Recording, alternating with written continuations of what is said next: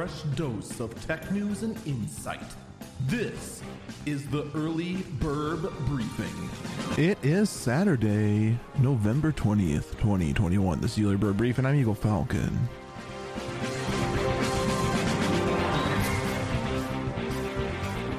I don't even know what to say about this one. So, someone has gone out there and has copied every single image on the, I want to make sure I get this right, the Ethereum blockchain as well as the Solana blockchain. Every single one of them has right-clicked, saved them all, and has them all available in a 20 terabyte torrent file on the NFT Bay, an obvious play on the Pirate Bay. Now, I have some mixed feelings about this. Because on one hand, the way NFTs are run right now, and actually just in general, have been a complete and utter scam.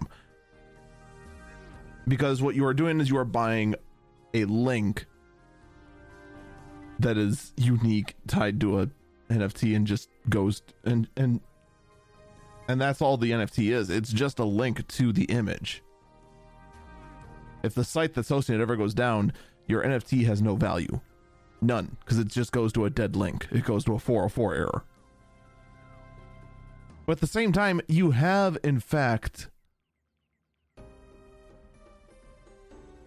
you have in fact now stolen 20 terabytes of admittedly bad artwork, but still artwork nonetheless, without crediting the original artists. Now, despite the fact that these artists pretty much bought into the NFT scam hook, line, and sinker, basically for self-gain and profit, it's kind of hard for me to feel bad for them, but I mean, theft is still theft.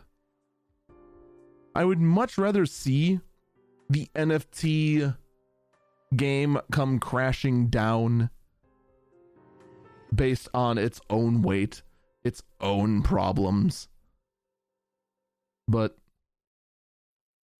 I do hope this does open up a few of the eyeballs of those who are absolute true believers in NFTs, because I mean, you're buying a link, dude. There's just all there is to it, and no matter how I look at it, that's all an NFT is. It's a link that you paid thousands upon thousands of dollars for. And the part of me that is very, very, very much anti-scammer just wishes to get this message across, but who am I kidding? There is nothing I can say that's going to convince these people. And the fact that this has happened to them, I have less and less sympathy for them. That's going to do it for me. Stay safe and stay healthy.